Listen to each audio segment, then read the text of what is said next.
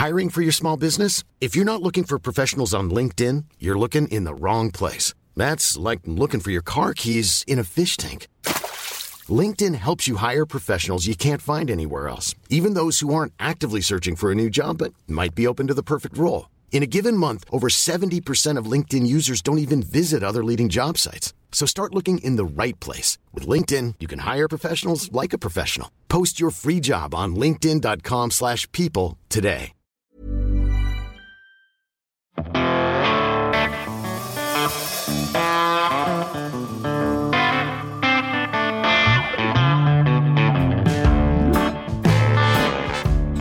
Greetings, music nerds, and welcome to Season 7 of the Music Makers and Soul Shakers podcast. I'm your host, Steve Dawson, coming to you from the Hen House Studio here in East Nashville, Tennessee. I'm so glad you've chosen to join me once again as we take some deep dives with a cast of wonderful musicians, producers, and engineers that I've managed to track down and speak to about making music, records, and just doing what they do in their lives in music. Don't forget there's a link to a playlist on Spotify and Apple Music with links to many of the songs we discuss on today's episode. You'll find links to those playlists in the show notes below or at our website. Meanwhile, the show continues to be largely listener-supported. Your help in keeping the show going is always appreciated, and you can do it with a one-time donation or a Patreon subscription, which is a monthly payment of your choice. And when you sign up for Patreon, you get an ad-free version of the show to listen to, as well as getting entered to win a cunning prize pack from our sponsors at the end of the season. Or if you're tight for dough and you still want to help out, you can subscribe for free on Apple Podcasts or Spotify, or just by spreading the word, sharing the show, following us on Instagram, YouTube, and Facebook, and telling all your pals about it. You can get links to all this stuff at makersandShakerspodcast.com. Meanwhile, a huge thanks to the sponsors this season. Please check them out and let them know I sent you. They are Union Tube and Transistor, Spectra 1964, the Deering Banjo Company, Mule Resophonic Guitars, and the Hen House Hang. All right, thanks so much to you for tuning in, and let's get down to it. Howdy, music nerds, and welcome back to the show. This is episode number 148, and my guest today is a killer guitarist, composer, and side person from Los Angeles, Molly Miller. That's Dr. Molly Miller to you, listener. Thanks for tuning in again. It's great to be back here with you today. I hope everyone's had a great summer. It's kind of the end of summer now, I guess. Whether that meant working your butts off on the road or just kicking back and taking some time off. This COVID thing's been going bonkers again, so I hope everyone has managed to avoid that. It's one of those things that's not really as terrifying as it used to be, but as a musician, it can still throw a huge wrench in your plans, and that totally sucks. So avoid it still. And there's, of course, other complications with it, but that's a big one. It's really screwed up a lot of things this summer for a lot of people that I know. So steer clear of COVID if you can. You know how to do that. I've had a few busy weeks here, which has been great. Tracking up a storm on 3 different projects for artists who came in to make records here in Nashville with me, and it was great fun. And I've been lucky enough to work with some killer musicians and artists in that time. All that tracking also means that I now have to flip the studio around and get ready to mix these records. I know some of you out there are on the recording side of the music world, and I'm sure you can relate to how different of a mindset it is to go from tracking to mixing. It's totally a different side of the brain. It's something I started doing about 15 years ago, and now I pretty much mix everything that I record and produce here. I still mix projects as well that I don't record myself, and I'm happy to do that. But for stuff that I record here, it's just way more financially feasible for me to mix it as well. How do you guys deal with that out there? I guess it's becoming a lot more attainable too, as people can do a pretty killer job totally in the box. I do a hybrid setup here where I do some things in the box and ultimately everything goes through my console, and I use a lot of hardware and some plugins. So it's best of both worlds, I guess. It's always changing. It's cool that there's so many ways to do it these days. I appreciate the people who can do it all on their computer, but I still like the tactile side of that part of the recording process and the mixing process. And I also like not having to look at a screen all day and use my ears and just listen. So that's why I do what I do. Anyway, that'll be me for the next few weeks, just mixing away and getting caught up on all that. And I'll be doing a few shows this fall, some with my band, the Volcano Brothers, around Nashville. That's my Hawaiian band with Fats Kaplan and Dave Jakes. And then an annual show in Vancouver, and that's in October. And that's where we bring in multiple guests and put on a big old show. and I musical direct that and organize the band. We've done it for years. It's always really fun. So hope to see some of you out there this fall. Now, as a reminder, anyone that's a Patreon member will be automatically entered into our yearly contest, and the winner will be picked randomly from the Patreon subscribers. It's going to be a bunch of cool stuff, including a pedal from Union Tube and Transistor, and some other things that I'm not even totally sure what they're going to be yet from some of the other sponsors of the year, but you'll find out soon enough. So you can sign up for that with a minimal monthly payment to support the show over at the website makersandshakerspodcast.com. Hit the donate button and you can go over to Patreon and sign up there. And I would just like to shout out to a new donor this week who is generous enough to help support the show. I couldn't do it without you, so many thanks to Bruce Rowe.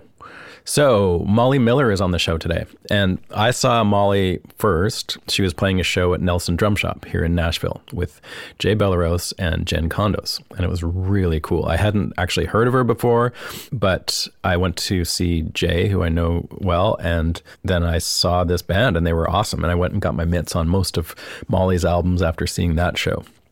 She's got a really unique style that's rhythmic and aggressive, but also really extremely melodic. And the trio was just insanely cool. She's got a great voice on the electric guitar. It's kind of jazz, kind of not jazz. It's sort of one of those hard to describe styles.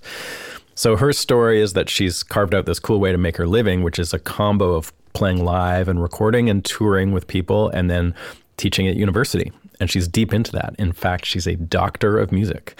And I honestly can't say that about pretty much anyone else that I know in music. I mean, I know a few of my college teachers that were doctors, I guess, but not very many. And I certainly don't know anyone that I play with or work with now that's a doctor.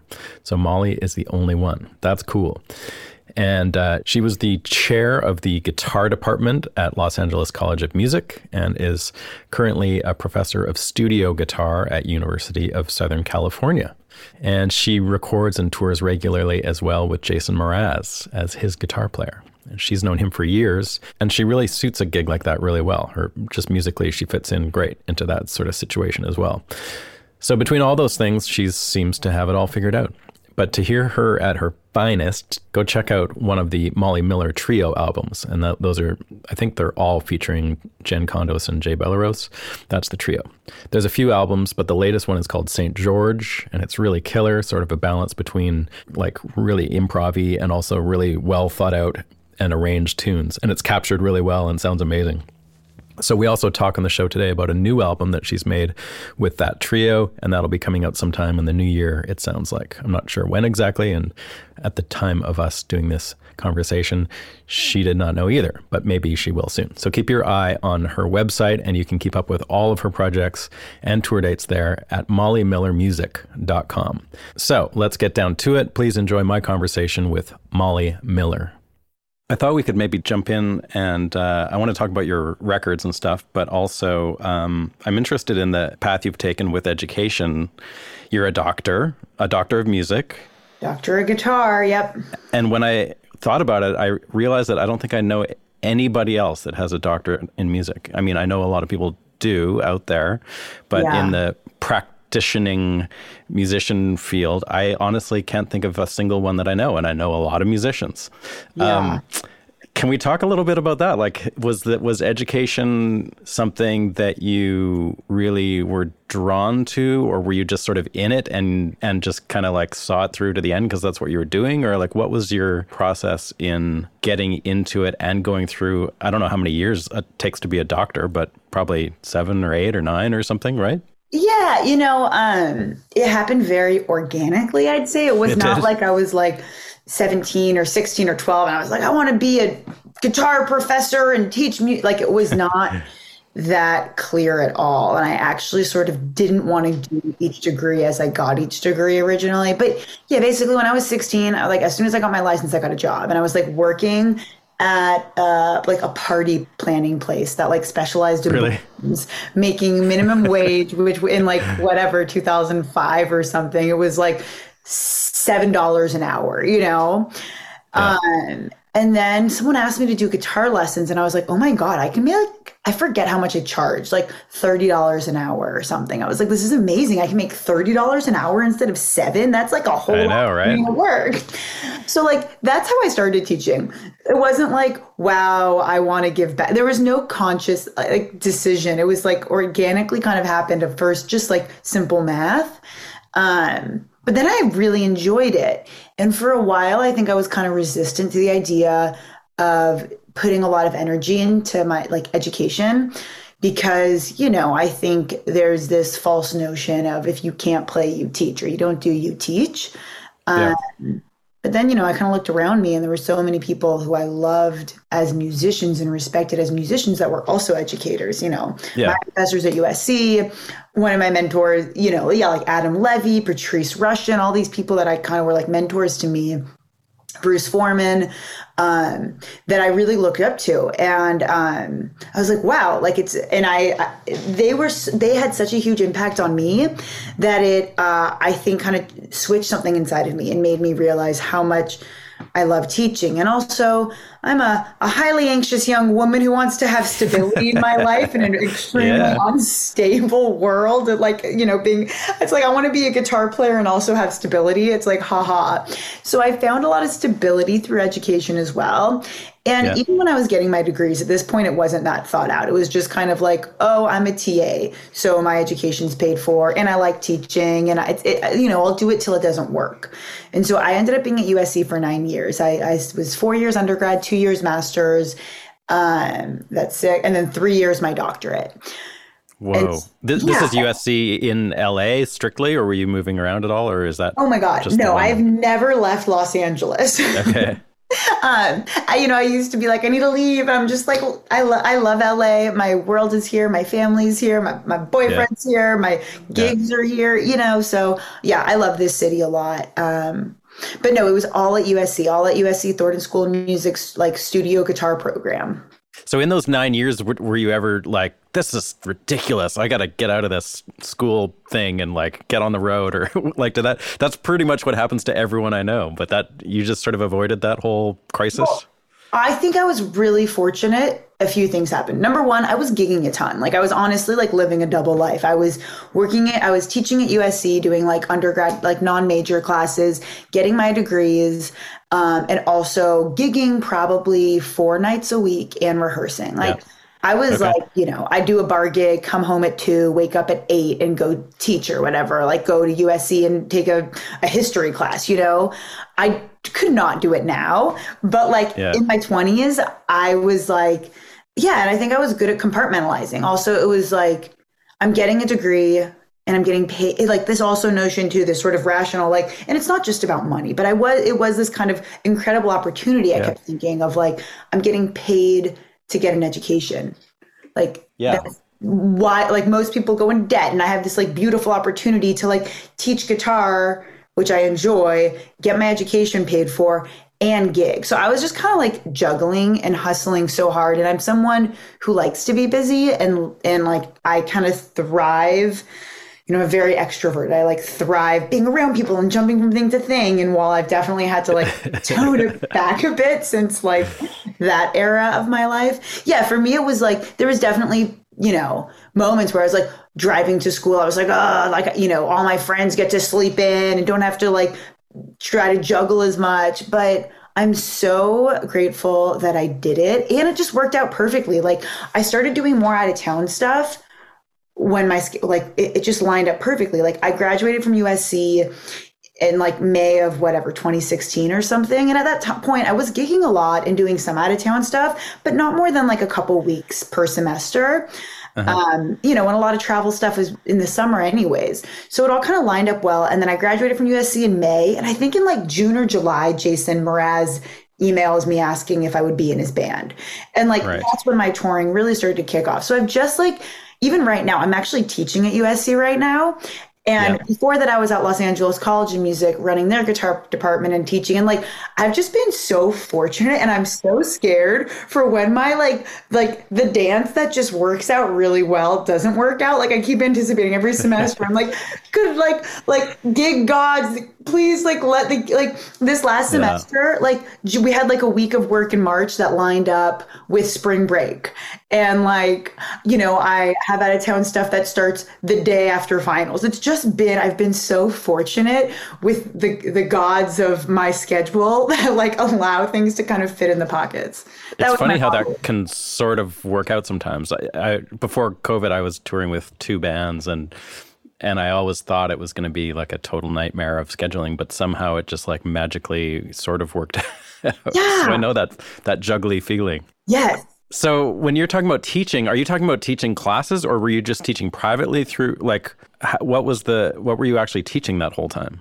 Yeah, so a couple things. So I was at Los Angeles College of Music. I was the department head, the chair of the guitar department for like 5-6 years, and that just ended in, at the beginning of this year. I stopped work. I left that job. But during that time, I was teaching classes, designing curriculum. I probably designed designed and redesigned the undergraduate program like 3 or 4 times and created a master's program when I was there. So I was doing like curriculum design, course building, teaching classes, but not crazy hours there. I was probably really, and I would take quarters off if I was touring a lot. Like they were very cool about that with me.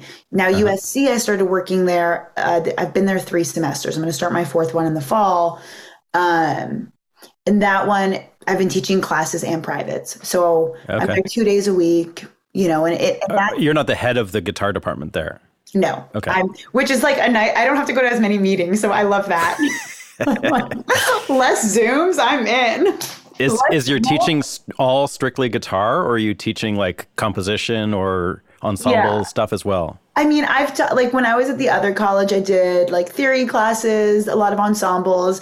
At USC, it's pretty much all guitar stuff, but like guitar ensemble, like trio guitar, like good. Yeah. So it is like, but that was more like my students. I've had some non-major students actually. Like I had a vocal student, a bass student last semester, but most of my classes are guitar centric, whether that be like jazz, but the students are so good. Like that's the thing that is so cool about being there is like, I can't like all the USC students, like Thornton is an incredible is like an incredible program, incredible conservatory. So my students are great.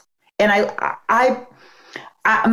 while sometimes I fight against it, like I think it's good to be a little fearful, good to have a little anxiety, good to just be like, or be challenged would be a less aggressive way to say that, I'd say. Yeah. So whether it's a gig or a teaching thing, like, you know, most of my teaching things I'm not like stressed about at all. But being at USC, the students are really great. So I do feel like I need to be very present and very thoughtful. And I try to do that with everything. But same with a gig. Like I never want to do a gig I'm bored by. Like that's the antithesis of why I'm doing this, you know? Right. Yeah. You know, I want to grow and be challenged and learn and be present and engage. And so I feel really fortunate that, you know, my gigs that I play, like there's something that's always exciting and challenging about them. So tell me about your classes. What are the actual titles of the classes? My titles? NPGU, like 5, they have like numbers. Like the ones at USC are numbers, the ones at LACM. I think they have titles too, but it's you mentioned like guitar trio and things like is that, what are the variables within the world of guitar that you're actually teaching classes on? Yeah, so I've taught solo guitar. I taught a solo guitar class to like upper level students and graduate students. I've taught that class a couple times. Trio guitar, which is an ensemble class where it's a guitar player will walk up and play with a bass and drummer, and they'll bring in charts, and we talk about the charts and the tune and how they're playing. Like I love trio playing. Oh, so it doesn't mean 3 guitars. It means a trio built around the guitar. Yeah. Well, there are guitar ensemble classes of like 5 guitar players and a drummer and bass player, and I've taught those at the other college. At USC, no, it's like guitar with rhythm section, duo guitar, solo guitar. There was like a sophomore jazz class that I taught this year too. So what do you teach in a trio class? Like how do you actually approach it? I guess like it must be different. How many students are in that class? It varies. That class is a class that, like, it's funny because I used to take this class with Frank Potenza. I took this class it was like an ensemble that I really was foundational for my trio. It was really I loved the class and I so loved teaching it. because there's so many things about trio playing. Like you bring in a chart. Yeah, it's kind of your thing, right? Yeah, trio playing, like, and it's funny, like the classes I teach are like my favorite things to do. Like I love creating solo guitar arrangements and I love trio playing. Those are probably my two of my favorite. I mean, I also love playing in a band, but like we're a bigger band, but like, yeah, trio guitar playing, I'm like super passionate about. It's like you're talking about arranging, getting your charts that are coherent, communicating with other musicians on stage, using voicings, how's your tone, and like also, you know, they're playing tunes and it's like, are you addressing the harmony coherently? Are you building solos? Are you compelling? And like, it depending on the student and what the tune is, like the thing that's so fun is it gets real heady and like getting to the nitty gritty of things at like a really nerdy level of like trio guitar, whether that's like what scale you're using, the pickup you should be on. Did you really? put, yeah, like, and even like within a chart, it's like, do you put your DC on the top or the bottom of this? You know, it's like, how are you communicating with the band? Like, you know, is your shoulder move like, are you making eye contact? Are you being clear? And like, there's so many things. Like, are your voicings, how many, like, are you playing in the right octave? What if you play the melody to lower octave? That actually might like, I don't know, tell a better story and all those sorts of things that I think about in my own playing a ton when I'm creating arrangements and playing. Like, you know, I do trio gigs a ton and a lot with Jen and Jay, but also sometimes just like, you know, a pickup band of friends that, and I have charts that I'll pull out because while I do these gigs, I still do sometimes, and I did a ton the gigs where you just call tunes and play. Yeah. There's something to me that's kind of cool about not just doing that, but having some preconceived notions about things. Like I like it all, but I mean, I think, and you don't have to, but sometimes it's nice to play an arrangement where it's really intentional and it's not like, oh, let's just trade fours. It's like, actually, we have like this line that the drummer's soloing under that has specific hits and it's really well thought out. And I love doing both. I did a gig last week with a different bassist and drummer, and we did some just tune calling, but some charts and some like variations. But yeah, I tune love, calling, you mean like standards? Yeah, but also like some pop tunes and some standards, some R&B tunes, some just like, oh, this is simple, and some like, here I have a lead sheet, but follow me on like really clear cues. Like, right. Yeah, to me, like communicating with other people in a really clear way is super important because yeah, I want to like feel you musically, but also, yeah. And I think like you can be present musically and with your body and doing it both, or you don't need both, but like sometimes you can be really clear with your eyes shut, or yeah, for sure. I like to do that too. I don't know. So when you teach that class, do you have a drummer and bass player at your disposal in the room? Yeah, they're students, and you know, USC students are marvelous. So it's fun to work with the students as well and get their opinion. And some of them, you know, will be vocal and be like, and some of them aren't. Some of them, like, you know, I love that class. Yeah, I bet. So that's like one of the main ones that you teach, or is it sort of spread between like solo things and that thing? And yeah, the trio one's consistent. What I've done pretty much every semester is taught trio guitar, although that one's shifted to duo at one point because there was like, it was a small class. We just did, because there weren't quite as many students. So it's, you know, funding and whatever. So they're like, we'll do duo. Yeah. But typically when what is like coming up, what it looks like is it'll be like, you know, one day a week is trio guitar. And then one day a week is like whether that be some sort of solo guitar class or that sophomore jazz guitar class. And once again, I've taught there 3 semesters. So it's not like, yeah. So it still is like new. And I'm like, what am I going to do this semester? Well, there's more of a plan this year. I stepped in last minute when Frank Potenza couldn't be there. So he retired. So I've been teaching his classes, but still my role there is technically temporary. You know, I'm there for, I think, another year. And then, you know, I mean, I hope, I love being there. It's a lot of fun. In an ideal situation, considering how much work you do as a live performer as well, do you want to keep that rolling? Do you feel like, I mean, I think my ideal situation is like, I love what I do right now. Like, I feel like I'd like to do a little bit more with my trio. We're putting out a record, which I have which I'm putting out a record at the top of next year. And I want to do more touring with that. But the nice thing is like, I can schedule it. So I can schedule it, you know, when I'm not. I only teach, really, the thing you have to remember with these like university jobs, it's September, October, November essentially, and then so it's 8 months a year, which is, you know, not that much.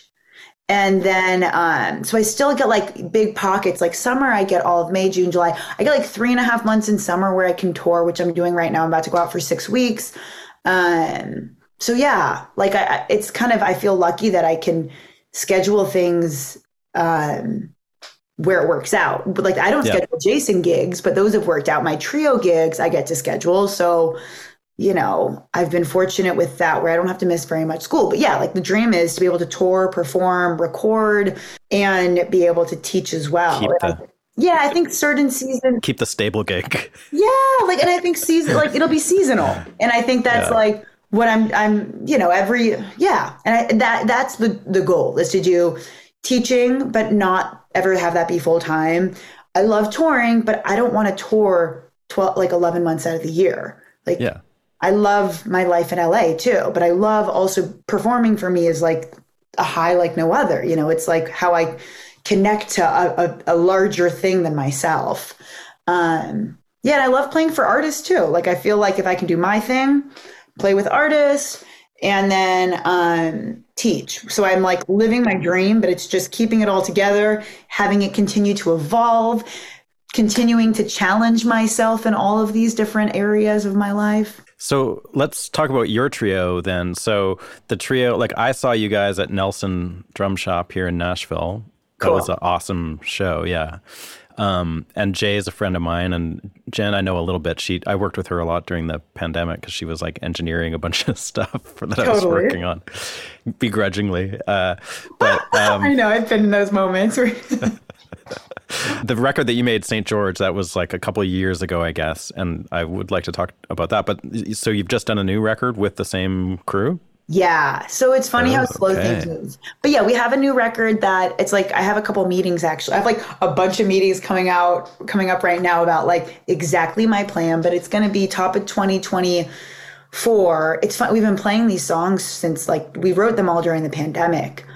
So we've been playing those songs for a while. And while St. George I'm proud of and like go listen and whatever, like that feels like, you know, an older version of the trio. And the new record I'm really excited about. And even now we have a bunch of new songs since the new record that we recorded. So, you know. Tell me a bit about your process with like writing, composing, arranging for that trio in particular. Like from my experiences with Jay, like he doesn't read charts particularly. If I'm working with him on a session, he just wants lyrics. He doesn't look at a chord chart. So I can't imagine he's really reading stuff with you. He's a vibe guy.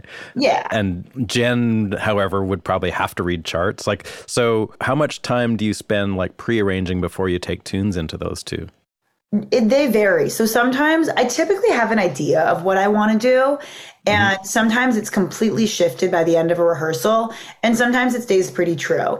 And the songs it's a mixture. Some songs I write and some songs Jen and I write together. We often, like on the new record and the last record, we co-wrote a few of the songs together. The new record, it's more than half are like Jen and mine co-writes, which is really fun. Oh, cool. So I guess we should say that this is Jen Kondos and Jay Bellerose, because I don't think I mentioned that before. Yes. So sorry. They're the best. So it's Jen and I sometimes write stuff together, but we'll typically do it virtually. Like even though I see her at least once a week, sometimes way more than that. Like she'll send me a section and I send her, and then like I'll write to it, or I send her a section and she writes to it.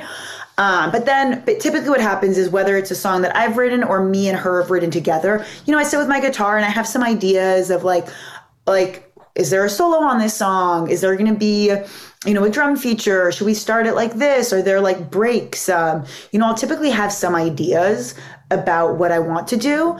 But then I show up and sometimes they completely get shifted. And, you know, like Jay and Jen are both like, I've learned so much from them. I respect them so much. We love working together. I can say that. Like, we love working together because it is so collaborative. Like, sometimes I come in and they're like, you got it. That's great. And, you know, Jay does a drum. I never tell Jay what to play. I play. Yeah. He has this incredible thing where he listens to what you're doing. And it's like, you know, he has this like sixth sense of like how to I don't like how to push it forward in a non-obvious way, but it's so musical and it's always so interesting. And it's so specific, you know? So yeah. So then, so do you find that you come back like 2 weeks later or something? My experience with him, I don't know about Jen as much, but with Jay, it's like he'll approach a song one way one time, and even from take to take, let alone week to week, he'll play it completely differently.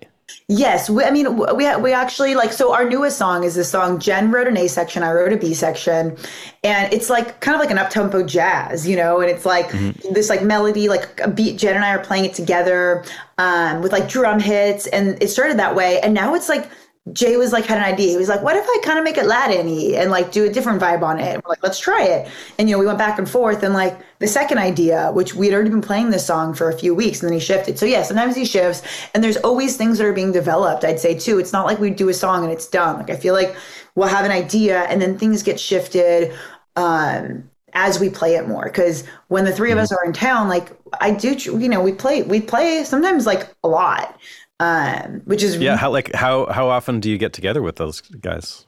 I mean, the last couple months have sucked because Jay's been out of town and I've been out of town a lot too. So Jay gets back July 9th from Allison. And we did a gig, we did, I think, 2 gigs when he was home for a couple weeks in between his tour. He gets home July 9th. We have a gig that night because I'm leaving 2 days later. So, and then I'll get back, and we have some stuff in October. We're playing SF Jazz, Libretto. It looks like we're playing Zebulon. Like we have some stuff set up, but like I'm kind of knowingly right now, like we'll do local gigs over for the rest of the year. But and San Francisco. But I can't. And like the next year is when I'm going to really try to push a bunch of stuff outside of just, you know, Southern California. But when we're here, like it varies. Like sometimes we'll play like, I don't know, we could play like 5 gigs in a month, and we'll be like, there's a spot in LA. Like we have some like just steady spots we play in LA, like 1642, which is one of my favorite bars. We play there a lot. Verse, which is Manny American. He owns that spot in the Valley, and we play there a lot. So there's like spots we'll just kind of play, and some casual gigs we do as like almost background music sometimes. And then sometimes it's a proper show, but we just love playing where it is like, you'd think like, I can't like, we'll go from playing like the Monterey Jazz Festival to like a restaurant sometimes, you know, and I think it's important to treat them all with the same amount of, I don't know, attention and intentionality, which Jen and Jay do too. It's just like, let's play together. Let's do our job, which is to entertain people and being engaging and be present and like be true to the music. Do you do trio shows with different players too? Like if you get a gig and they're not available, what do you do? Yeah, I do that. Okay. So I have a few other people I play with on each instrument. Like Jen and Jay, it's a different, like it's a thing. Like that's the three of us, and that's our sound. We've played together for like 8 years or something, 9 years. And we weren't playing as regularly the first couple of years, but I'd say, you know, the last like 6 years, 7 years, we've like been a band. But I last week, I think it was, I played with Elizabeth Goodfellow and JP Maramba, a different trio. And because like Jay's out of town, I think Jen couldn't do it or something. Yeah. So like I totally do different gigs.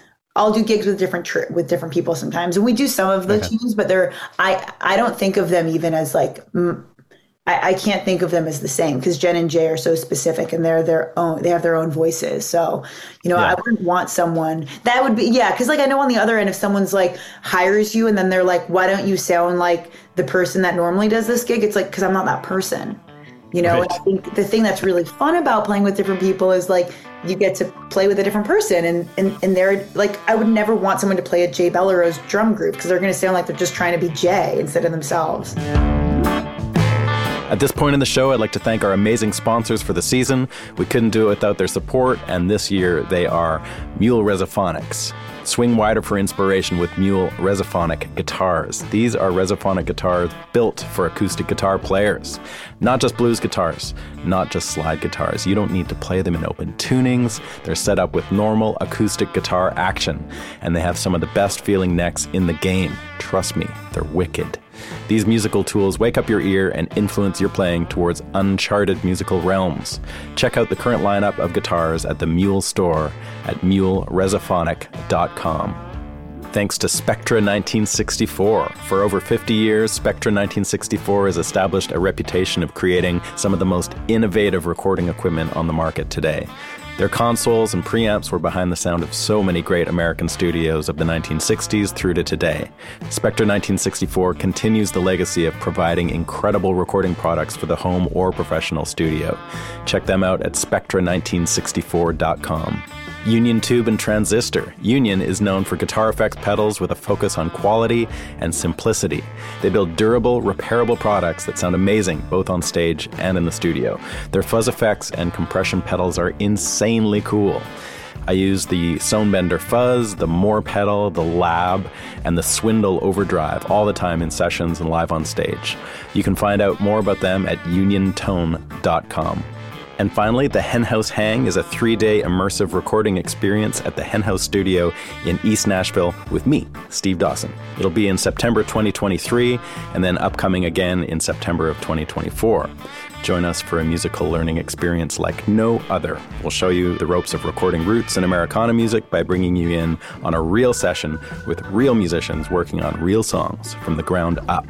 You can get all the info at stevedawson.ca. Just follow the links on the front page to the Henhouse Hang. All right then, let's get back to the show.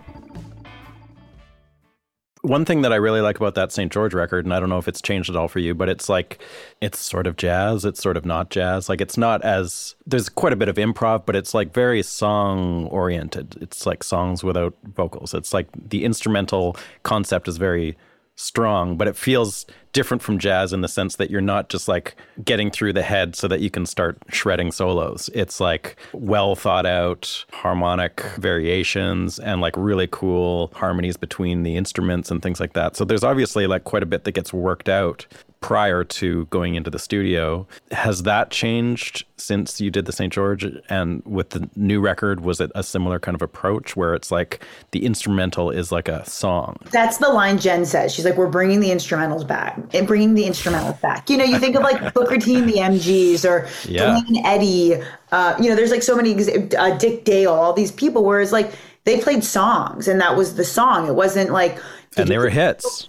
Yeah. And so like we're very intentionally like, these are songs like Booker T and the MGs, I think is a good example because sometimes we'll do covers and our covers are really intentional. Like it's not, things aren't thrown away. It's not like, oh, this is just a group. It's like we're 3 people and every person like is an important part of that puzzle. And yeah, the songs are big. Like we're thinking about arrangements, we're thinking about songs.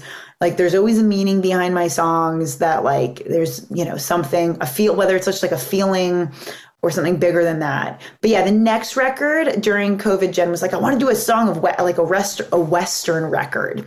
And while it's not so on the nose, there you can definitely hear like the Western. So I feel like to my music, my music is like, yes, there's jazz elements, but like we're not a jazz band. And it's not like it's like, you know, a jam band. There, it's very intentional. Like these are songs, the arrangements are clear, and you're going to hear like, you know, solos like in jazz. You're going to hear, instrumental music. But I think of it as like, so someone said something like Bill Frisell meets Dick Dale. Yeah, like that, and with probably some like, I guess, folk, jazz, groove, songs. Now some spaghetti Western vibes too. Yeah. Mm-hmm. Cool. Like on St. George, I haven't analyzed it closely, but I don't think there's any overdubs on there. Like, do you, as a guitar player, do you feel inclined to overdub, or is it like, are you holding yourself back from getting in there and like layering things up at all, or is there more of that on the new record, or what's your approach to that? There's one song on St. George which is like the outro, which whenever you call reprise, like that's what the one song I overdubbed. But I think because we spend so much time as a trio working songs out, like I'm trying. Its intention is to be that, right? Yeah. I mean, I love layering guitar tracks. Like I think that's so fun. Like you have like you can have a whole band on just your instrument. You know, you play. It's like I think layering guitar parts is fun and makes sense in certain settings. And I love doing it in the studio for other projects, but. For the Molly Miller trio, we're very much trying to capture this live. So so what you hear live is what you hear on a record. But obviously, yeah, it's slightly different, but yeah, no overdubs. Jay does like a couple percussion overdubs. Yep, I can tell that. I know his overdub process too. Yeah. Yeah, and I think no guitar overdubs on the new record, I think. And Jay did some percussion. Yeah, there's something about it. Like, I don't know. I think of like I don't necessarily always align with like contemporary ways of recording, you know, like, and obviously I take advantage of some of the things, but there's something to me that's like, I don't know if it's like being nostalgic or the fire that it puts under me of like, we're going to be here, we're going to be live, we're going to do this whole record in like a day and a half. And like that's all. Like, and there's something to me, and I think Jen and Jay love that too, of like this, like you have to be present, you have to be here, we have to breathe together. So like, and just like, and it's not, you don't get to like feather it with a bunch of other stuff. It's like, feathering is maybe like an EQ or a reverb, you know, it's not like, okay, and now you're going to like, you know, the auto tune and the 4 guitar tracks that are going to hide the thing. Yeah. There's something so raw about it that I love. Tell me about where you did the new record and St. George and who was involved, like engineering wise and all that too. Yeah. So St. George was done at United, which is a wonderful studio. And Mike Piersante was the engineer and mixed it. And I'm sure if you're friends with Jay, you know Mike, like, and if you're Nash. I don't know him personally, but I'm well aware of his work with like T-Bone Burnett and stuff like that. Totally. Yeah, and it was so fun working with him. Like, Mikey is amazing. And he also did my brother's record, Sammy Miller and the Congregation. So I got to work with him a few months before that. And I was like, and it was great. And we changed it up, not because I don't love Mikey, but because schedules and stuff. So on the second record, we did it at Valentine in the Valley, in like Valley Village. What's that place? It's cool. It has a vibe. And I had recorded there once and had a really good experience. And Jay had been recording there a bunch. It's like this, it's almost like you go into a time capsule. And I don't think I'm going to butcher it. It's something like there was a recording studio that was open and then they like quickly closed in like 1970 or something. I forget the year, because they didn't want to record rock bands. They wanted it to be like, they didn't want to deal with all that. So they shut down. And it just like the doors shut and nothing else happened. And they reopened a few years ago. And it still is like crushed velvet, shag carpet. Like it's so cool inside and it sounds great. And it's a great vibe. So we recorded there with Jason Warmer, who also works a ton with T-Bone and Mikey. And the one thing that was really nice is Jason Warmer is a wonderful engineer. And he engineered and mixed it. But he also is a guitar player. So it was fun. Like for this record, I did stereo guitar amps with 2 different pedal boards going to each amp. So it was so fun. So how do you deal with that? Tell me about the setup a little bit. That like maybe some of the specifics Jason could tell you about, but it basically we had some split that allowed like my guitar went into some splitter and one went to Jason's pedal board actually and into 1 amp and the other went into my pedal board with 1 amp. And so we got to do 2 different sounds, which was really fun because I think I was nervous about going too like, you know, what if we have delays that then, or like too much, you know, what if I change my mind? I don't want a sound to be that modulated or something. So one was like slightly safer. And I love the way the guitar sounds. Like this is Was the intention to mix them together or was it always, okay. We mixed the sounds together. So I think what Mikey did was amazing, but also I feel like I've evolved with my sound. So this, I'm like, I love so much more, you know, it feels like there's a little bit more pizzazz, a little bit, you know, more delays, some more modulations, a little like, just cause. Like what kind of stuff are you using? So I have a bunch of like Earthquaker devices and Chase Plus Audio pedals. So we had on a lot of songs, I use Chase Plus Audio Dark World and that's sort of like a trippy reverb one, right? Yeah, I love that. Okay. And then why am I blanking on the name? I like see it on my pedal board. It's like their chorus. Actually, it's funny. I have a whole, I don't know how live this is, but I kept notes of everything I did. Whoa, that's organized. I never do that. Well,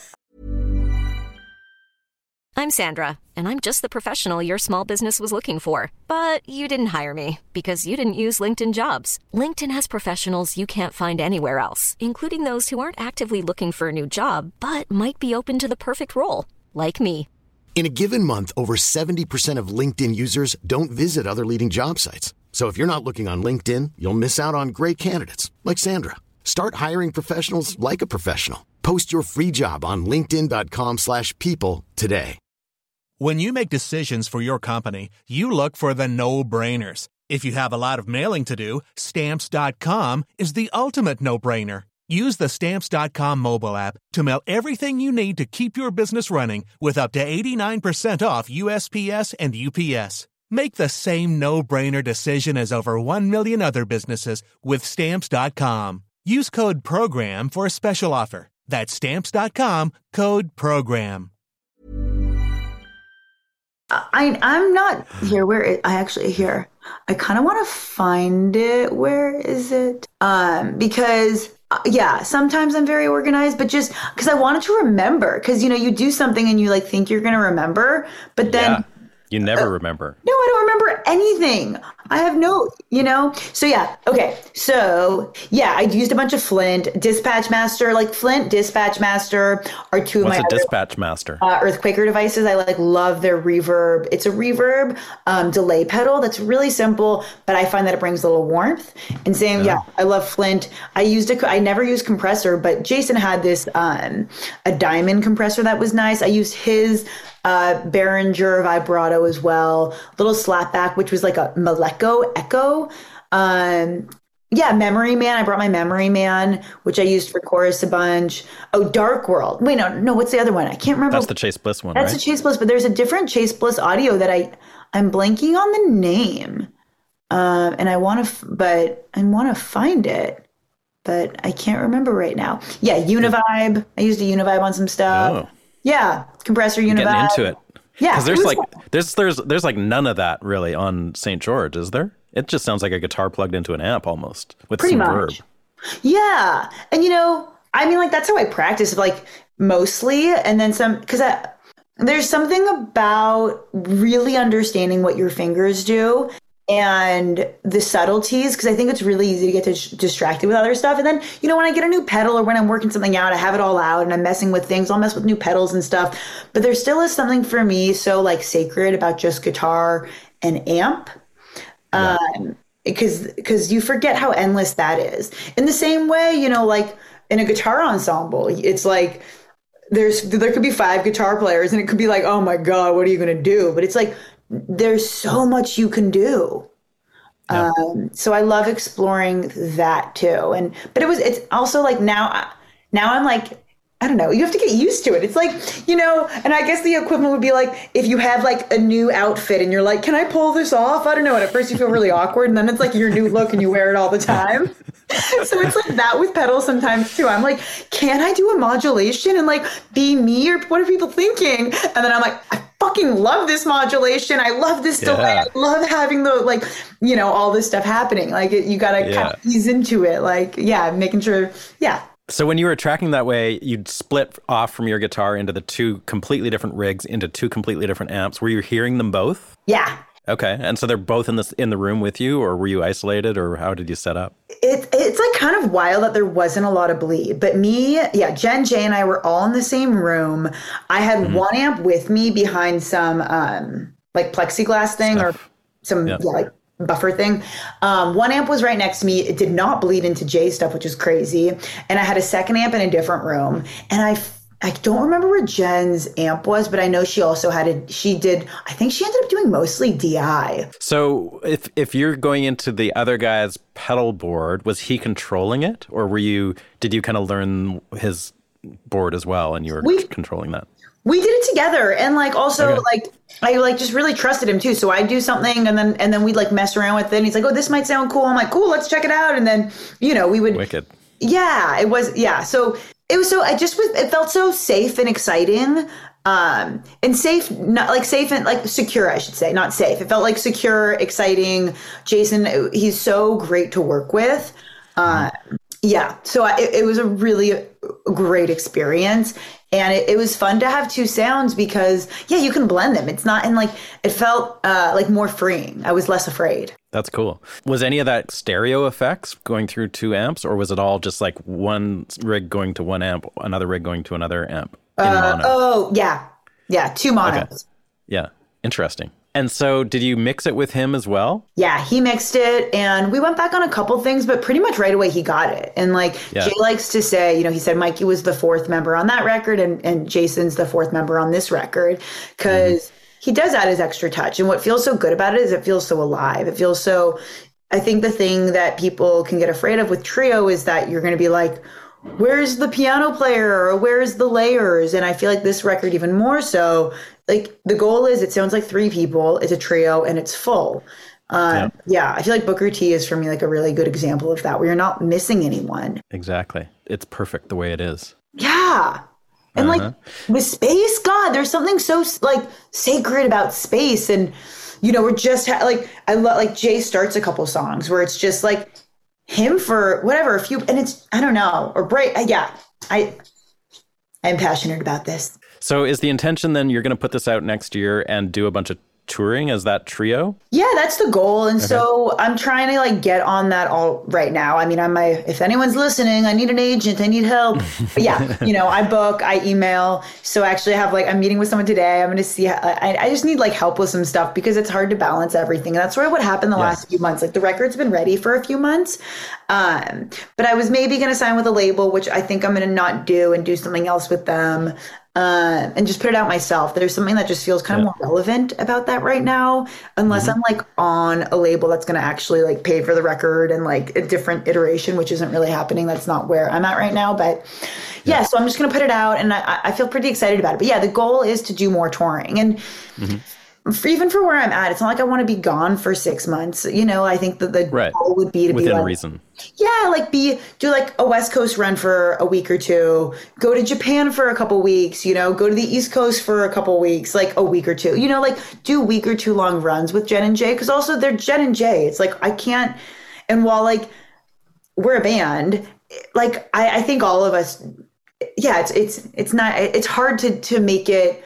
I don't think any of us want to like, I don't know, like go in a van and like sleep on the floor. So it's not even like right now I'm worried about like, it's beyond money. This for me is just like, I love it. I believe in it. I just, so I think what we've been doing, but just more, we've done some short runs for like long weekends and stuff. And it'd be nice just to bump it up for the next run. When you were out here playing in Nashville, did you, was that a tour that you were on or No, and even that, like I need to pair stuff better. That was just like a one-off or something? So Jay was in Nashville. And so, so Jen was going to go and visit him anyway. So I was like, I'll fly out, Oh, okay. That's cool.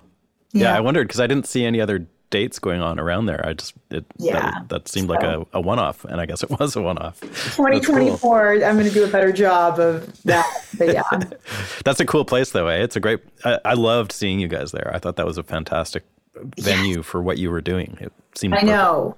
I'd love to do another one there next year. I think Bryson Nelson does such a good job. For anyone that doesn't know, it's a drum shop in Nashville. It's like 5 minutes from my house, but they basically like clear the floor and then it's in like an old car garage and they open the doors up and the audience is outside and sort of, and then the band, I guess it was still, COVID was still sort of on. So people were kind of spread out a bit. Yeah. I think anyone inside had to be masked. As I remember, it was 21 probably. Yeah, it was still a little COVID-y for sure. Yeah, I've seen a couple shows there since then that have been more packed into the main room than your guys's was. But yeah, hopefully next time we'll do that. But that was a really fun show, memorably fun show. So kind of the other flip side of what you do is like side person to other people, and I guess most notably the Jason Mraz gig, which is pretty high profile. Tell me a little bit about how you approach that from a guitar player's point of view. And I know you play on some of the records as well.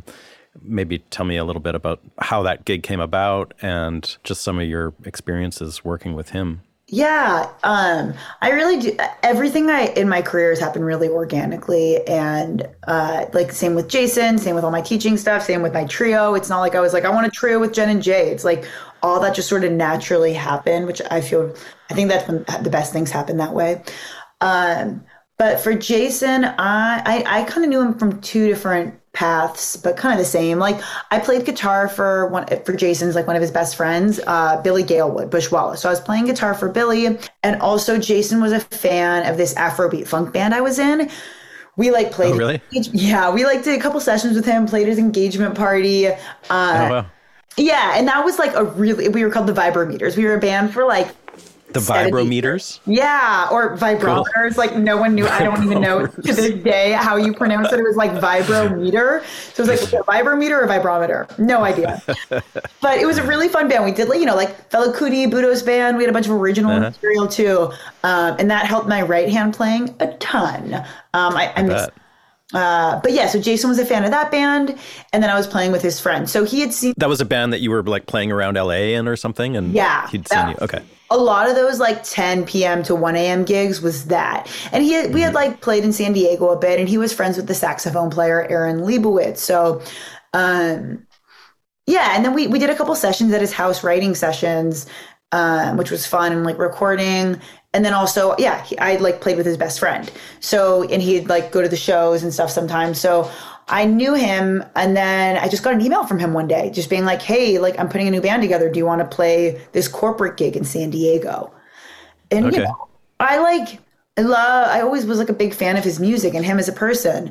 But I had never had an expectation because I don't know. I think like, I don't know. I just wasn't, so I was like shocked when I got the email and so excited. I was like, oh my God, I love your music. Yes. And yeah, so from the beginning, I took it really seriously. I feel like the skills I learned at USC and just like gigging with a bunch of artists in LA were really helpful of, like learning the songs well. And there was no horn players, and he had been playing with horn players. So I like learned all the horn parts, I learned all the all the horn parts, all the different guitar parts, whether it was live or recorded, and just like went in and knew the music well. But it was just a one-off. It was a one-off. And then right after that gig, he was like, we're going to Brazil for 2 weeks. Do you want to go to Brazil? I was like, yes. And then he's like, we're playing the Hollywood Bowl and going on tour for a couple weeks. Do you want to do that? Yes. Do you want to play my record? Yeah. It's just like, I didn't know what it was going to be. And now I've been playing with him for 6.5 years.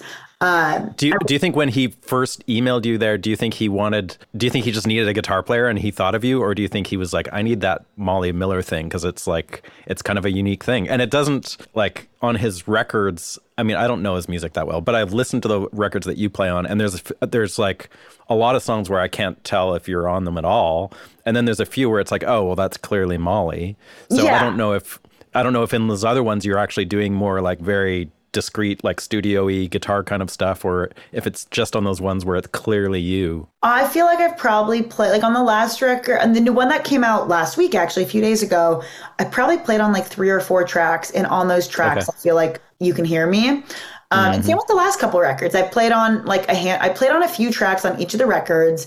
And he calls me to come in and do my thing, really. He's like, I want a Molly solo right here. And then I don't know, what else do you think? And then like, yeah, I'm like, let's do some chicken picking. Let's do some, like, I normally come with some ideas. But normally he has, like, I think I have a couple features on each of his records. On the last 3 records, a couple features.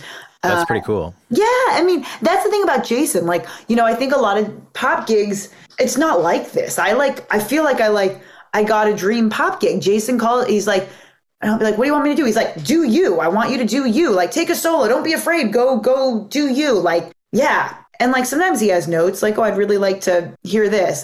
Don't play that 9th there, or like whatever. But mostly it's like, do you. And I've played with a lot of musicians and a lot of bands. And so like, I feel like I'm a good listener. So it's like, is it hard to carve a space out for what you do in the entire show? No, and it varies. Like I just did a gig with Jason where it was me, bass, drums, and Jason, the 4 of us. And that was like, it was nice because there was a ton of space. But now like on tour, and we've done a lot of tours with like what he calls the super band, which is like, 12 people on stage. It's a lot. Jeez. So the last few tours have been like that, like a lot of. So that's like keys, horns, another guitar player. Yeah, and like the other people that like Jason will play, mostly Jason plays acoustic, he plays electric on a couple things, but like sometimes someone will play like another, but they're more auxiliary guitar. Like there's not another lead guitar player. Horns, background vocals, keys. We did a reggae tour that actually did have 2 guitar players, but the other guy was not a lead guitar player.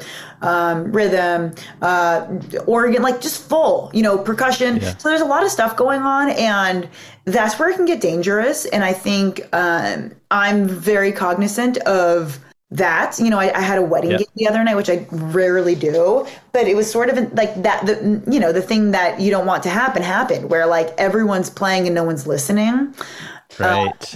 Yeah. And like with Jason, it's like, I think, yeah. And sometimes I have to remind myself, it's like, yeah, like this is not about you. And like when I play with my little brother's band, that can happen too. It's a full band. It's often like a 6-piece band that's not always used to having guitar. So it's like 3 horns and or 2 horns now, piano, and they're all like musicians that play. They're amazing. So yeah, it's like not carving space for myself, but also just like, yeah, sometimes it's just like, shut up, Molly, don't play. Like the best thing you can do is just listen, or like a little like a little like rhythm part, a little like chicken picking single note thing, or just chunks, or like things that you learn from playing a lot, which is like if there's a space, it's not your turn. It's like if there was like one piece of pizza and you just always assumed it was yours, and you're like at a party, it's like that piece of pizza is like there's 7 people that are eyeing it, so like cool it. Is there a musical director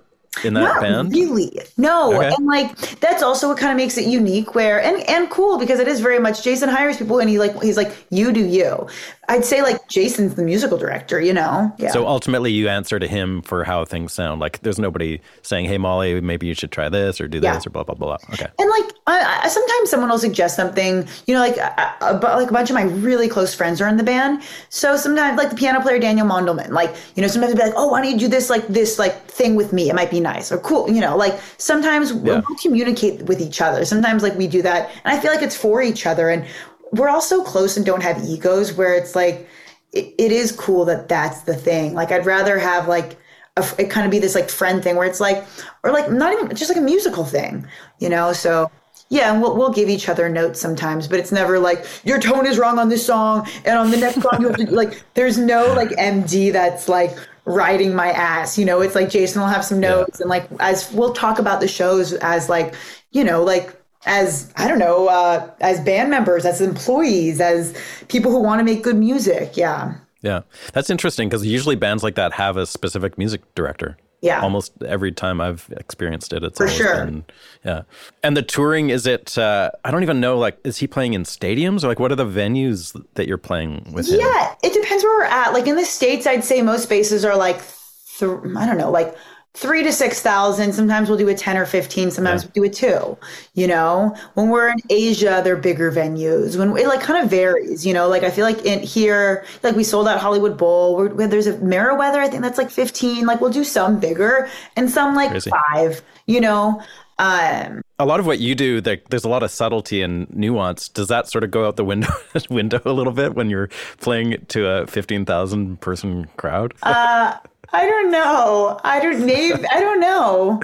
I mean, They're different things. Like Jason actually has had me open as the trio's open, not with Jen and Jay, with other members who were in Jason's band, Tamir Barzilai and Andre De Santana. That's cool. So in those, I feel like, I still can do some subtlety, but yeah, it's probably a little bit like people are less likely to be as intimately listening at like, where I typically play with my trio versus like a field where people are like getting beer and eating kettle corn and ready to listen to I'm Yours. They're not less like, let me hear that. Like, what's scale, like whatever, less subtlety. Yeah. But, I still do me. Like Jason, I get a bunch of features each night. Like I'm really lucky. Like it's not like I have like one feature. Like I get a bunch of features, and like Jason's the best boss. He's just like, he wants everyone to be them. He wants everyone to be featured. His ego is so not at the center of the stage. It's like, I think he believes like the best show is when like, it's like shared with, everyone gets to do their thing. Anytime I've seen you, which is twice, I guess, but then I've seen some stuff on YouTube. It's usually you're playing a 335. Is that still your thing? Like when you go out with him as well? Yeah. This is my sweet thing. Is that a 70s, 78. 80s? That's 78? like Okay. this is definitely my favorite guitar. My Telly's right there. I play that a ton. I'm getting an Albert Lee Music Man built for me right now that I love. I love my Les Paul. Oh, really? Okay. Yeah. So when you go out with Jason, do you just take the 335? The love of my life stays home. So no, that one I'd like. It's too scary to take out. And at a certain point, like, I'm playing through a Helix. I got some amps and like it's getting mic'd, but also I have it like there's like so many variables of like mics, speakers, whatever that like I'm not taking my 335. Like my Telly. So what do you take? My Telly consistently. My Telly and my LP. And then I have a couple other variables. So like I'll bring my Telly, LP, Music Man. Is the Les Paul, is there anything special or is it like a pretty stock Les Paul? It's a gold top P90 that sounds amazing but weighs 4 pounds more than what I want it to weigh. Yeah, I bet. Yeah. Those things are heavy. And you've got a little, like you use sort of the same pedal board no matter what your gig is, whether it's Jason Mraz or whether it's your trio, or do you customize that side of things? I've customized my pedal board for Jason stuff before. I have the remnants of it over there. But I've gone Helix last year, and this year I'm going Helix for Jason. And then that's fully digital. Is that what that is? I don't even know what the Helix is. Helix is one of those, like it has like amp modelers and everything. So I could just have the Helix and no amps. But what I do is I'll have 2 lines running out of the Helix. One goes to an amp, which is a Benson Monarch. So I'll have the Benson behind me, and that's like, like I feel it, I hear it. That's like, is that a 112? Yes, I think. I'm pretty sure. Yes, it's not at my apartment right now, where I'd go look. I could look online too, but yeah, no, I think it's a 112. But it's sort of deluxe, like. Yes, it's a 112 actually. Yeah, because the Nathan Jr., which I use at home and for my trio a ton, is 110. Okay. Yes, so I have a Benson behind me, and then that's like one line, and one line is direct out with like an amp modeler, because it adds a little more consistency, and like the front of house likes to blend the 2 sounds. So wait, so the Helix goes into an amp modeler. What is the Helix doing then? It's like my pedal. So it's my pedal board plus there's an amp modeler going direct out. Okay. And for one line, and one line's just the pedals that's going to my amp. The Helix is nice because it's more consistent. It's like, while I'll get my pedal board set up and stuff, it's so much more consistent. I've had a few things where it's like, I don't know, like weird sound stuff happens and I'm spending an afternoon annoyed. I'm on stage and suddenly I'm getting feedback, or like, I don't know. So it worked really well last year and all the stuff we had this year. And so I've been doing that, which has been nice. And the Helix is great. Like there's just everything you could want. Plus I add an overdrive and a wah pedal to the side, because while they have those, I'm still attached to certain sounds of mine. Yeah, for sure. But modulation, delay, they're great in there. Yeah. And so do you program it per song, or do you just kind of have a sound that you use for the whole show, or how does that work? I have some tunes that are really specific that it's like, I feel like dancing. This is my pedal board. But sometimes for a lot of the show, it's just like Molly's board. And I have like the 8 sounds that I use for most of Jason's stuff. It's pretty organic. It's not like, I'm not doing wackadoodle sounds. Yeah. Like as far as guitar goes, because you are clearly very interested in guitar, who are the real beacons for you as far as like learning, but also like who you sort of modeled yourself playing wise up to a certain point? Like after a while, obviously you've kind of managed to find your own voice, and you probably don't do it in the same way. But when you were learning things and like getting into the guitar, who were the people for you that were the shining lights? I mean, my first favorite guitar player was Jimi Hendrix. It was like Jimi Hendrix and Clapton, Blink-182. But like Jimi Hendrix was a big one. And then I got really into jazz. It was like Grant Green, West, Django. I love Julian Lage and Blake Mills. Contemporary guitar players like Adam Levy, Anthony Wilson in LA. I love him. And like my friends, like Rich Hinman I love. But then Sister Rosetta Tharpe was a big one. Really? Steve Cropper. Yeah. Sister Rosetta Tharpe, I got super, super into, transcribed a ton of her stuff. I did my dissertation on the pioneering women of the guitar. So it was Sister Rosetta Tharpe, Maybelle Carter, and Memphis Minnie. So I spent a bunch of time kind of checking their stuff out. And while they're all incredible, there was something about Sister Rosetta Tharpe. Yeah. Tone. Oh my God. Come on.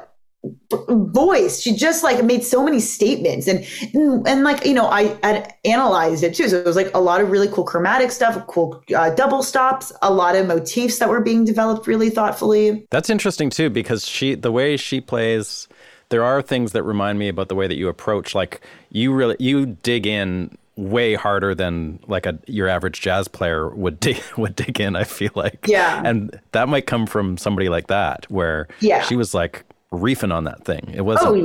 Oh yeah. It's not like these like sweet little like, no, she is going hard. Yeah. So much of, she was a rock and roll player, you know? Yeah. Yeah. So for sure, I could see that. But yeah, it is a mixture of like jazz and like. Maybelle Carter was she strictly a finger picker? A thumb picker. She started, okay. Yeah, but she had like her thumb pick and did all the Maybelle scratch is what they call it. Right? The Carter scratch. Mm-hmm. Yeah. So country too. Like I love country guitar playing, you know, and like I feel like on the new record maybe it comes out a little bit more. I hear a little Jimmy Bryant in there, probably. Yeah.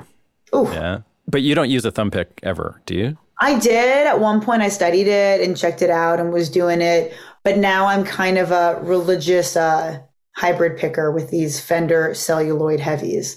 Yeah. Okay.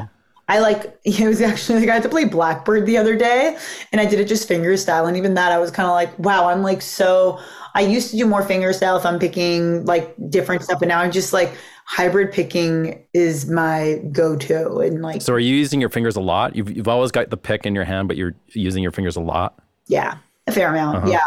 And I don't even keep track of it. Some song, but yes, definitely a lot. For specifically like that chicken pickany kind of thing? Or like, are you using it for different textures as well? And yeah, like, you know, your fingers are a little warmer.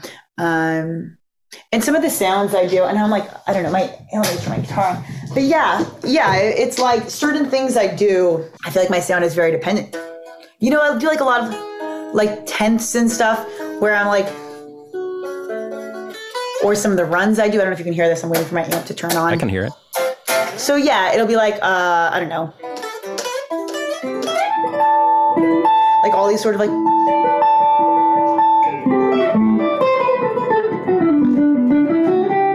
and, you know, maybe so I do some stuff where it is like very hybrid picky. And then I do some stuff where it's just like, I mix the finger and the pick because of the spread. The fingers are sweeter. So yeah. And I don't at this point consciously think, use your finger here, use your pick here. It just. Right. It just happens. That's a good space to be in. Yeah. The less I have to think about, the happier I am. I close my eyes. Yeah. So for guitar, did you ever go through a point of like really being transcribe-y and like learning people's shit like note for note? Yeah. Okay. I mean, I transcribe a bunch of, yes. And I even like, I started a John Scofield transcription last week. I don't do, probably twice a year I'll do a transcription still. Like I still. Just for fun or for a class or just because you're like, I gotta school up on some Scofield. Yeah, for my own edification. I mean, like, I want to grow, you know, like, yeah, sure. I am like, I think that's the other like thing about being in school is like, you know, there's all these things like, oh, I just want to work, I want to tour. And like, yeah, I probably learned more at gigs than what I learned in class, you know. But there's something about the structure of school and having assignments that I just love, and the feedback. I mean, I learned a lot in school, but also like that's why I still have those habits of I like giving myself assignments of, okay, like you have to do a chord melody for a new tune. Okay, you have to write a new tune. You have to do a transcription and just like study what they're doing. And like, because I think it just helps grow your playing. Yeah. Mm-hmm. And so I started a Scofield one, and then today I was hanging with my friend, Nadav Pellet, and I like need to get the Ari San. He was like telling, because we were talking about like just got nerdy real quick. We were talking about Phrygian, and he's like, oh yeah, I got really into Phrygian because of this guitar player. So now I transcribed his solo off Bomb Bomb, I think it's called, or something. And he's like. So now I'm kind of like, oh, cool. Like, I love your playing. Maybe I'll transcribe him as well and get some new lines and just not even just some expanding my vocabulary. And, you know, I I am not stagnant. We are not stagnant as musicians. You know, we should never be stagnant. Did you spend a lot of time doing solo guitar arrangements of standards? Was that like ever a thing for you that you did a lot of? I was thinking about it because I'm teaching a chord melody class right now, just online. And yeah, I do those throughout the year too, which are always really fun, like 6-7 week master classes on a topic. But yeah, since I was like 16, I've been into it. Yeah, I love solo guitar because it's all this like. How do you approach doing a solo standard arrangement? Taking my chord melody class. No, I'm just kidding. But how do I approach it? There's just, you know, what's the song? What's the lyric? How do you like? What's the message I'm trying to get through? You know, like don't get too wanky. Do some cool and interesting like harmonization without like detracting from the melody. So yeah, I love counterpoint. It's the same reason I love trio too, really. It's like, there's something about figuring out how to tell a story in a new way or the story, how you view the story. Cause like, you know, how a song is like, you hear lyrics and it can mean one thing to you and something else to someone else. And just getting my own concept of what I'm trying to tell. Yeah. Yeah. I understand. Will you ever do a solo guitar record? I really want to. It's just not at the fore. You know, that should really be a goal of mine because it wouldn't be that hard. I have so many guitar. I could do a record tomorrow, probably, to tell you the truth, of my solo arrangements. It's just whether it be original or not original. And I think it would be fun just to do a covers solo guitar record. And I have so many that I still play because that's actually how I like to warm up. It's like, first I'll sit there and just like play a little, I'll like be like E major. Okay, E major all over my guitar. Make it feel good. Does it sound nice? I'm just like, you know, like, and then I play solo guitar tunes. What would be the first one that you jump into if you're going to do a solo? Yeah. I mean, whatever. Yeah, it depends. But the ones I do some of my original ones. I just did a couple Disney ones. I just did.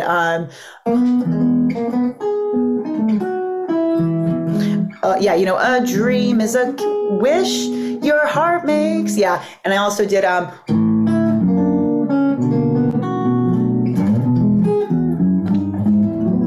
Yeah, I did that one. So I've been playing that. Beautiful. Come Rain or Come Shine. I did an arrangement of that I still love playing. Did you ever learn like Jim Hall, those kind of solo transcriptions? I've taken stuff from them, but I was thinking about it. It's kind of funny. Like, you know, Joe Pass. Like Joe Passmore. So Jim Hall, Johnny Smith. I've listened to more so Johnny Smith and Joe Pass, a ton of their like solo guitar work. I'm really into listening. I love Julian Lodge, like his solo record on the acoustic's amazing. That's great. World's Fair. What about Lenny Breau? Did you ever check out Lenny Breau? Love. Yeah. There's Noel Atchoke, I think is how you say it. Like, there's so many great solo guitar records. George Van Epps. That, like, I love listening to these players. I think you should do a solo record. I think I'm going to. I think this conversation is maybe, and I don't want to just, Surfer Girl, like that was one that got me really into doing like pop arrangements too. And I've had to find my balance of like, I play jazz, I play pop, I play like, and like trying to still have my voice be really clear with it, which I think I do. So Where or When, I love playing that tune. How does that one go?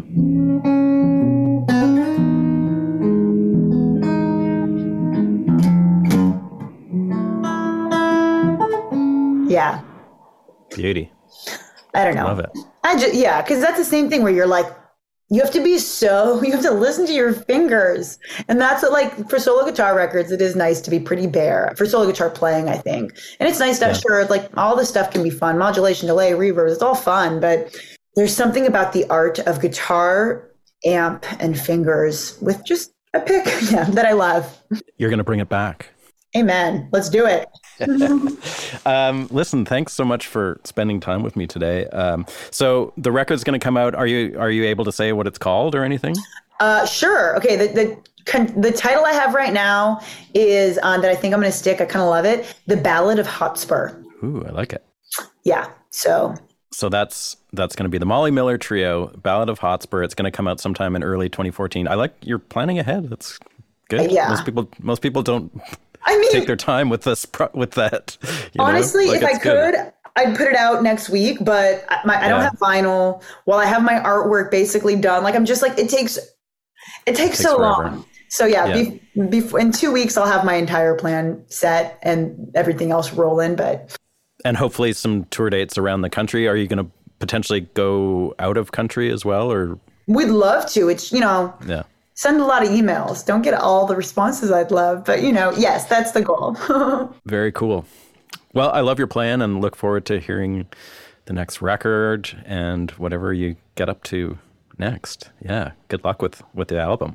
Thank you for chatting with me. Yeah. All right. Well, say hi to Jen and Jay if you see them. I know Jay's out on tour with. Going to see Jen tonight, and I'll see Jay in a couple weeks when we have our gig. So I'll tell him I say hi. You say hi. And so nice to meet you. I hope to see you in Nashville again soon or somewhere else. Okay. Well, thanks so much, Molly. Thanks. All right. Have a good one. Thank you so much for tuning in and listening, everybody. Music Makers and Soul Shakers podcast is produced at the Hen House Studio in East Nashville, Tennessee. Please remember to subscribe to the show wherever you get your podcasts and follow us on Instagram, Facebook, and YouTube. You can find more info on this episode, including show notes and an audio playlist for Spotify and Apple Music at makersandshakerspodcast.com. Thank you again to our sponsors this season, Union Tube and Transistor, Spectra 1964, the Deering Banjo Company, Mule Resonator Guitars, and the Hen House Hang. Thanks for listening, and we'll see you next time for another chilling episode of Music Makers and Soul Shakers. Over and out.